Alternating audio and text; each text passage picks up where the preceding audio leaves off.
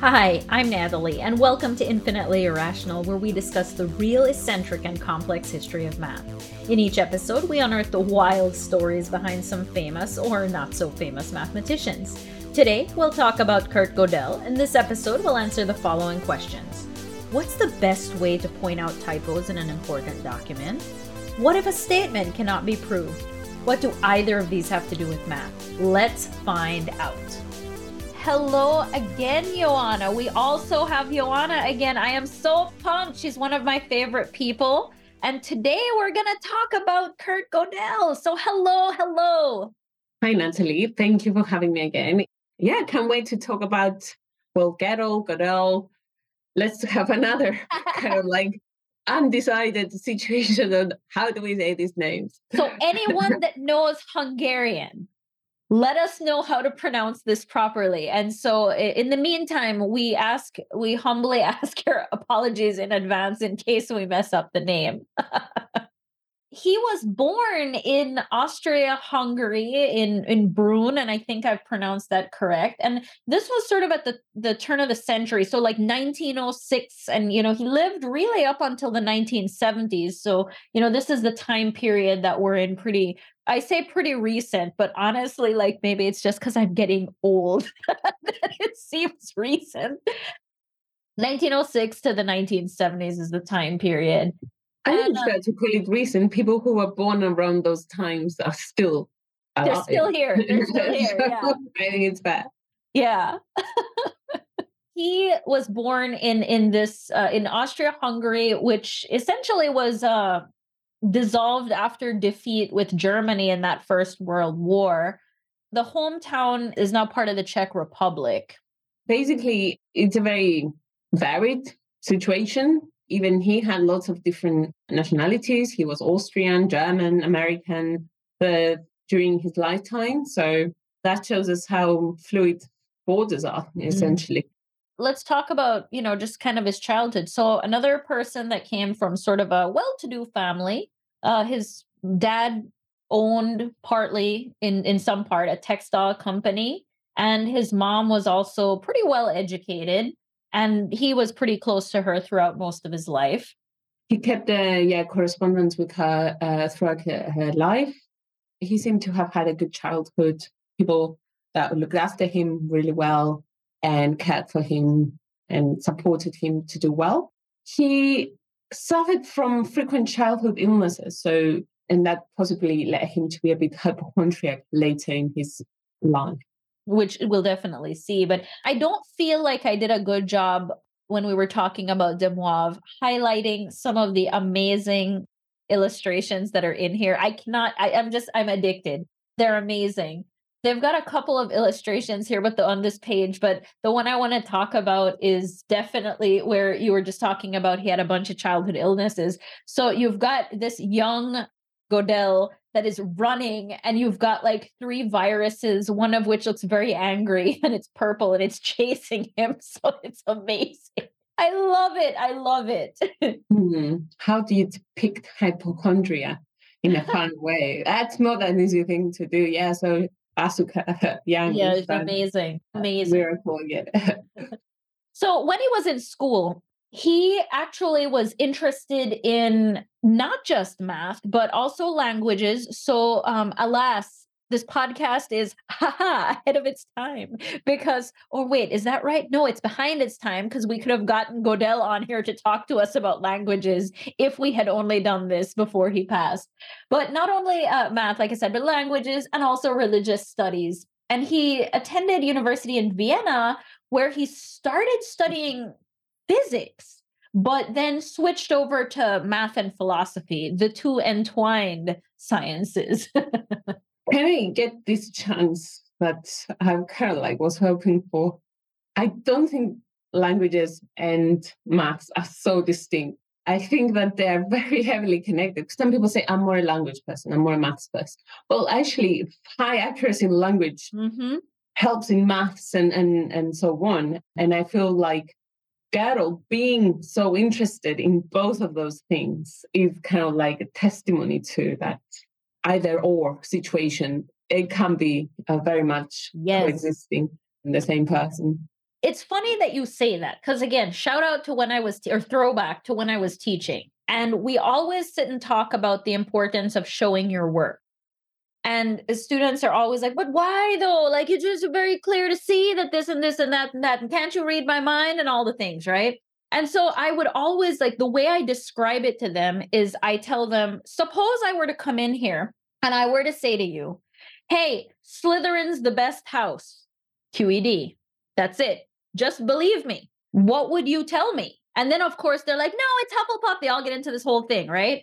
And so I'm like, exactly. I would need to write essentially a persuasive essay to justify to you why Slytherin is the best house, even though, come on, I know it's a fact, right? Same with math. If you're going to make a conclusion, you're starting at A, you're getting to B. It doesn't just happen. You need to write the persuasive paper and you need to write it clearly, effectively, and concisely. And so I agree with you 100% on that.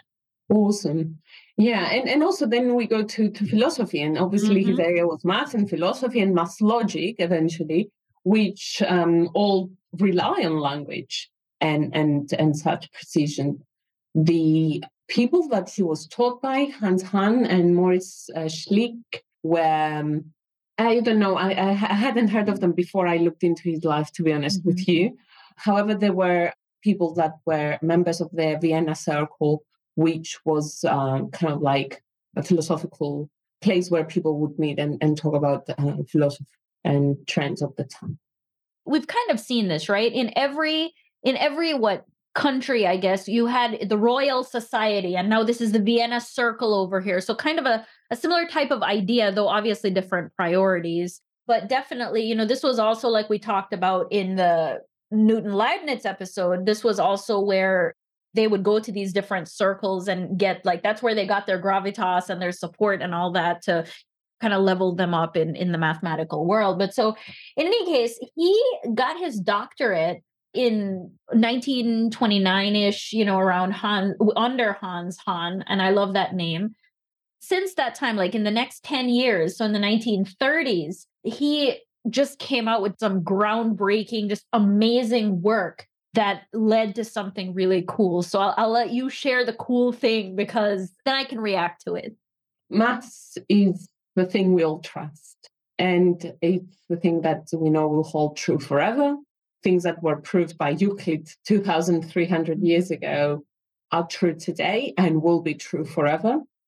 Within this context of how much trust and faith we have in maths, that's the one thing that once something is proven will never change, unlike other sciences. We did not expect what Gödel found. The mathematicians of the time were caught completely off guard. They were completely caught off in a very difficult spot. Like we had Hilbert talking about we will know, we must know. And they were determined to create a very structured math system where everything can be proven for certain. You start with your postulates, with your axioms, you build on them. So what Gödel did was he identified that's not possible pretty much. So that doesn't change the fact that what we prove in maths will hold true forever. That is the case.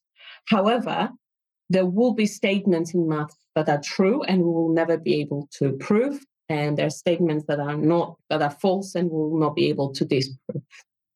And that's what changed and shook the mathematical society of the time in its core. To kind of give an example of some of that, the axioms are things like maybe something like 0 is less than 1. That's something that we can't prove. That just is. Essentially, it's like you distill it down to its most pure essence. And then you assume that this is true. And then based upon that, you can build a foundation based upon those sorts of things. And this was actually something too that we talked about, I think in Euclid. And I think there was another episode where we talked about this, where it was like mathematics. One of my favorite things about mathematics of the many is that with science, it's like in the news, they'll tell you eggs are good, eggs are bad, eggs are good, eggs are bad. With math is going to turn around and say, all right, no matter what type of egg, what chicken lays it, how you use it, how you cook it, doesn't matter. It's always good for you and will give these benefits. That is sort of the difference between the other sciences and math.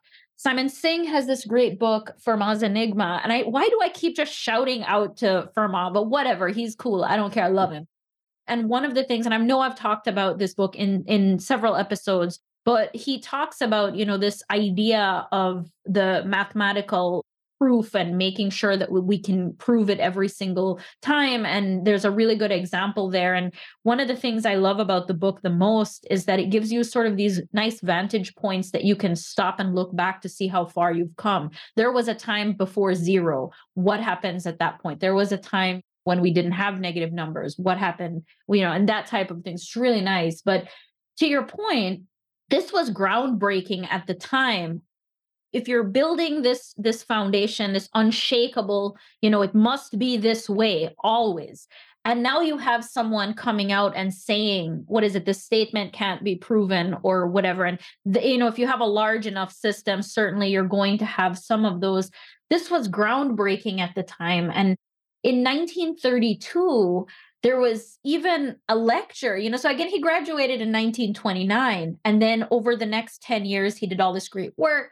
And so a couple of years after he graduates, there's a public lecture to present the new discoveries that were here in mathematical logic. By the way, his specifically new discoveries, not just any, but his. So he bought a ticket to attend, this sweet man, and he kept the ticket till the end of his life. That just like my heart. Yeah, my heart melts as well. It's like he was romantic in so many aspects, as we can see later, his personal life as well. To keep that ticket for the entirety of your life. But it also shows that how significant that lecture was and that it was changing maths forever. Like the presentation of those results was something that changed how people thought about math. Shall we say about his romantic life a bit as well? Yeah, sure. Because this is an important period in history. If you think about what was happening in the 30s, right? We're gearing up for World War II.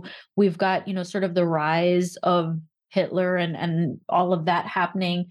And he actually did get invited to the Institute for Advanced Study at Princeton University. So he would, leave his country, he would come to Princeton, but then he would come back home, and his homeland was facing basically Nazi threat.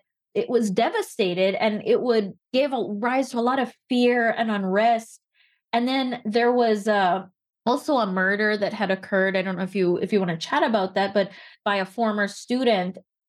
He was not really in a good place at this time, and he would enter and choose to remain in sanatoriums for a little period of time, intermittently during this decade. So while he's also doing all this great work, he's got a lot of stuff that's kind of happening to him that is not amazing. You're right. And sometimes we know that the war periods and we say they were devastating, but sometimes we forget to look at the kind of like each individual life and how that was affected. In his case, he was invited to go to Princeton and give lectures and so on, but traveling there at that time was also very, very difficult. It wasn't, there were not the thousands of flights a day as we have these days. And But not only that, this is now that I'm talking to you about this and saying it out loud, I think like this is very timely. You think about how tough travel has been from 2020 to 20, even now, right? And trying to navigate some of that, and also seeing some of the ramifications of the pandemic now that we don't have the world's gotten a lot larger again, right? So I think definitely like there's thinking through like what it would be like to go somewhere and then come back home and see like your home having some detrimental effects of various things. Just, it's tough. That's a great segue. Now that I've depressed everyone, now let's talk about his romantic life. It's not the most uplifting of them all because his family objected to the love of his life, really. So Andel Nebarsky was a former dancer and 6 years older than him. A family would not approve of her, and he had a secret relationship with her for almost 10 years. They got married in 1938. This guy graduates in 1929. From that point through, let's just say all of the 30s, he has these great mathematical discoveries. He does all these wonderful things. He has also some emotional issues. She's with him for this whole entire time in this secret relationship. What a layered life. His family, for whatever reason, could be like, why is he in and out of sanatoriums? Is it her fault? Again, I'm just speculating here. But for whatever reason, they were against this relationship. Maybe it was because she was a former dancer. What type of dancer? I'm going to put a pin in that. And also 6 years older than him. So for whatever reason, they were against it. But she stayed with him for his whole life. So it wasn't a fling, it wasn't anything superficial. They were like really supportive of each other and stuck together through some, as you said, really, really difficult times, including, being in a sanatorium and so on. I think this kind of like devotion is really heartwarming. If you're at the start of your relationship and you have some tough times and you manage to sort of pick through it together, that kind of gives you the more solid foundation. Like if you manage to overcome whatever challenge together, as opposed to, if you're fighting with each other and stuff like that. And so definitely I think that this is a testament and a hallmark to ultimately the rest of their life and their relationship together, which we'll sort of dip back into. So we're in this political time and World War II, and Gödel we talked about his various nationalities, but ultimately he's German. If you're German and we're in World War II, Hitler's probably going to tell you that, and that he needs you for his military, right? Now, the type of man he's very cerebral. He's, high level math philosopher, had his issues in and out of the sanatorium. Like, he couldn't continue doing that if he went into the military. He decided that he was going to flee to the US with his wife. Indeed, he was terrified of being conscripted. So, because he already had connections at Princeton, obviously, because he's been there before, managed to move to the United States and where he lived the rest of his life. For example, he continued to correspond with his mom, but and kept promising that he would visit her, but he never dared to do that because he was worried that he was gonna get stuck in Europe and all the disastrous situations that were happening at the time. So, and he never left. But on the other hand, he met Albert Einstein and they became very close friends there. People were witnessing them taking long walks together and I'm guessing discussing all sorts of very interesting things, exchanging ideas and changing the world as we know it in a way. Right. Thinking back to his mom, given how close they were, how sad he must have been not to have seen her, I guess, but once he left before she passed, whenever that was. But definitely, once he came to the US, it's interesting because he did become really good friends with Albert Einstein. But there's this, part of coming to the US and becoming a citizen, which he got citizenship less than a decade later. You have to take the test, you have to do the interview and all that sort of stuff. And he actually, I'm dying. I'm sorry. This is the most amazing thing. While studying for his citizenship exam, he spots a contradiction in the Constitution of the US, the United States Constitution, the OG document. And so in his interview, he insisted on pointing it out. And his lawyer managed to stop him before he got into too difficult a situation and that would jeopardize ultimately his citizenship. But I think that's so funny because again, ever the mathematician, we've seen this with Erdős, this same type of thing. I need to say this thing because it's mathematically incorrect and it's just going to drive me nuts about it. And you need other people sometimes to kind of rein you in and be like, don't be that crazy person.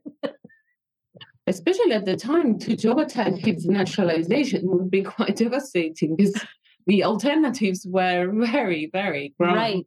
100%. But then again, it shows like policies and, all of these documents are very heavily mathematical in a way. Language and math. Language and math. Yep. Back to our conviction there. So we talked a little about his incompleteness theorem. We talked about the, whether or not it can be proven and the large systems and things like that. I think the theorems actually were proven by Hilbert shortly thereafter. Or I'm sorry, no, they were proven by Gödel after Hilbert came up with some problems that needed solutions by virtue of not being able to have that foundation. And there are lots of just big names here. There's Cantor, and his infinities and things like that. And so I know this was something that you're very passionate about, that you wanted to talk about. So let me, let me turn it over back to you. Briefly mentioned earlier, but a bit more kind of like in depth, as you say. For example, the first time we have axioms in maths was with Euclid, 300 BC. The axioms were like between 2 points, there is a unique straight line and things like that, like very blankly obvious statements that we can accept with no argument. And based on those, a whole kind of like theory is produced, theorems and so on. The aspiration was that there would be the possibility to do that with everything, with set theory, with create an axiomatic system and build everything there. Then paradoxes started coming in. For example, it's a famous, the Russell's paradox, with defining sets and which sets are members of themselves and so on. And we also have the so-called Barber's paradox, where we are on an island or any kind of like secluded town where all men are shaven, there's no beards allowed. The ones who do not shave themselves are shaven by the barber. The question is, who shaves the barber? He's not allowed to shave himself, as he's the barber who is only shaving the people who do not shave themselves. And it goes into a loop kind of like, and then you cannot really have an answer there. In amidst all these kind of like new paradoxes that are coming up, we have Hilbert's desire of this system to be consistent and complete, and everything can be proven, collapse.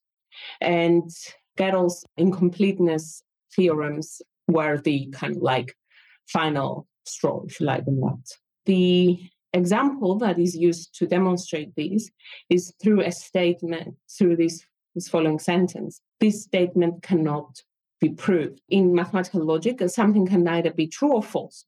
So if we have this statement cannot be proved and we say that's a false statement, it means that it can't be proved, hence it's true, which contradicts what we said that it's false. Right. And if we say that this is a statement that's true and we accept it as true, then it cannot be proved. So we have to accept that there are true statements out there that we will never be able to prove, and also kind of like false statements that we cannot disprove. And I think, a good example of that is something like, my husband loves me. I know it's true, but how do I prove it? That's a good one. Yeah, because basically it changes everything philosophically as well, doesn't it? So if there are even statements in math that you cannot prove, that you cannot decide if it's true or not, what about all the other big questions that we have? In maths cannot answer its own questions. Yeah. How can we answer the big questions? I don't know. I found that fascinating. I mean, 100%, it's like, I love this thing that you have when we're on your page about infinities. And as I was reading it, you have a question here where you're talking about, the countable and uncountable and, all of that and like infinities. But does it matter? Well, your paragraph here, which I'm going to read just a couple of sentences from it. Who would we think would be allowed to ask this question in mathematics, where it feels like everything is extremely strict and structured and important? And it does matter. It matters. Like, we should be asking these questions. We should be having these conversations, because that, again, is how we become ahead of our time. That is how we get the discoveries. That is how we get the inspiration. And also, gosh darn it, it's just fun to think. Absolutely. As you said, I love Cantor and multiple infinities and all that came with it. But the fact that we don't know if there is an infinity between countable and real number infinity, is there an infinity in between? Is there not an infinity in between? That's where it goes it's undecidable. There's been proofs that it doesn't matter. If it's true, there's no contradiction coming up. If it's not true, there's no contradiction coming up. So it's really quite unsettling in a way that we can have this conversation in maths and say it does not matter. But yes, I shouldn't get carried away too much. Why not? That's literally what I do. With the infinities. The idea is that according to Gödel's theorems, some statements are true and not provable. And the big challenge now is the big gamble, I suppose, is people who do research in mathematics, devote their lives in proving something. It may not be provable. Yeah. So I think that makes it even more challenging for people who choose to pursue research in mathematics. And you think about our good friend Fermat, who had this 300-year-old problem, right? Can it be provable? Eventually, but look at all the steps that had to take. So I think certainly we have the thing that says, we may not be able to prove it, and like with axioms and things like that. But at the same time, I think it's important to still have the discussion and to still ask the question and to still be curious. Like that's sort of my thing, my takeaway from this, just big picture on that. absolutely. And there needs to be this kind of like patience and continuity and see where this whole thing goes. And so again, to kind of close up on the mathematics there, his mathematics were groundbreaking. We need to for sure come back to that piece of it because it changed the face of mathematics up until that point. Still lots of old math problems that haven't been solved. Fermat was just solved recently when there's just a whole bunch more that haven't been solved, and that's okay. Even though we're still having these conversations, we're still questioning, we're still doing all these things. And so again, we're going back to our good friends Cardano and everything, because the incompleteness theorems do make it more of a gamble to try and attack some of those problems. And we certainly saw that in Fermat, where it would be like, okay, if we solve this thing, then we can and all the air comes out of your balloon because you didn't do that. Whatever problem it is doesn't actually solve what you're trying to. You still have so much further to go. Or if one answer begets 18 more questions, right? That's the thing that makes it exciting and fun. And, always, adventure is out there, right? That's the idea. Absolutely. I mean, and places and websites like Clay Mathematics Institute with all the unsolved problems that are up for $1 million and things like that. Yes. And there's still so much research and new mathematical ideas and tools being discovered or invented as we speak. And there's constant progress. That's not to say there's no progress. There's constant progress. But there's also that element of gambling, as you said, on is it provable? Is it not? Well, let's see. In the process, usually there's new things that are discovered anyway, kind of like. Right. Here's another thing that just pops into my head while we're talking. Again, around this time, who is alive? Erdős is alive. What is Erdős doing? He is encouraging, I can only imagine, because he was 1913. So we talk about 30-ish. So that's what he's 17. Maybe 20, when this incompleteness theorem comes out. And this opens up in his world. What does this open up in his world? Now he can think of all these other things, how amazing and inspiring. He is the one that's dropping money, being like, can you solve this? Here's a $50 one. Here's a $100 one. Here's a $1,000 one. He's the one that gets the same, how inspiring to live, these two men to live at the same time, where you've got someone that changes the whole face of math and someone else that has the exact excitement to push someone to their limit, the exact knowledge base that's this is a little harder than you can do, but I'm going to push you. Stop thinking about everything else. I'm going to get the whole mathematics community together. I may ruin your house while I stay there, but that's fine. We're going to do math, right?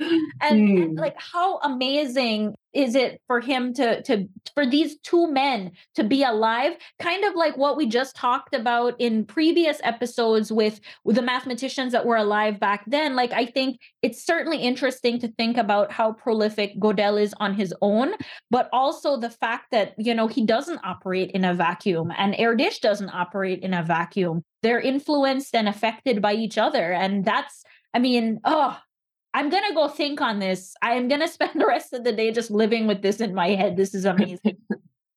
Exciting to identify which of these people coexisted and influenced each other in so many ways. Absolutely. We have to come to the end of Gödel's life, which is kind of sad, because for as prolific as he was, and as you mentioned sort of at the start of the episode, there was serious foreshadowing here. He had a lot of childhood illnesses and he probably didn't feel really great. Even when he started his life as a younger man, he was in and out of sanatoriums. He had health problems young and then mental health problems a little older. And all of that sort of contributed to what happened to him later in life. So again, he's super devoted to his work. Super, super devoted. And this caused him to become increasingly anxious and fearful. If you think about the deep focus, if you're constantly focused on one thing all the time and your brain sort of never has a chance to relax, that sort of mental state. What ended up happening there was that some of the hypochondriac features started to manifest.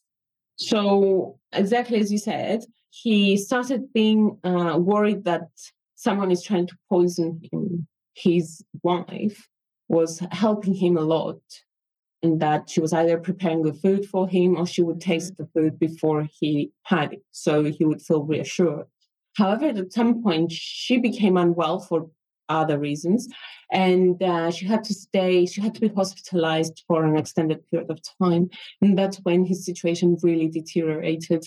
He almost refused to eat and eventually died, weighing around 29 kilograms. And that, by the way, is about 63 pounds. Because the US, exactly. we don't use the rest of the world's measurements. The metric unit. Basically, it's like a young child, maybe, I don't know, 10 years old or something.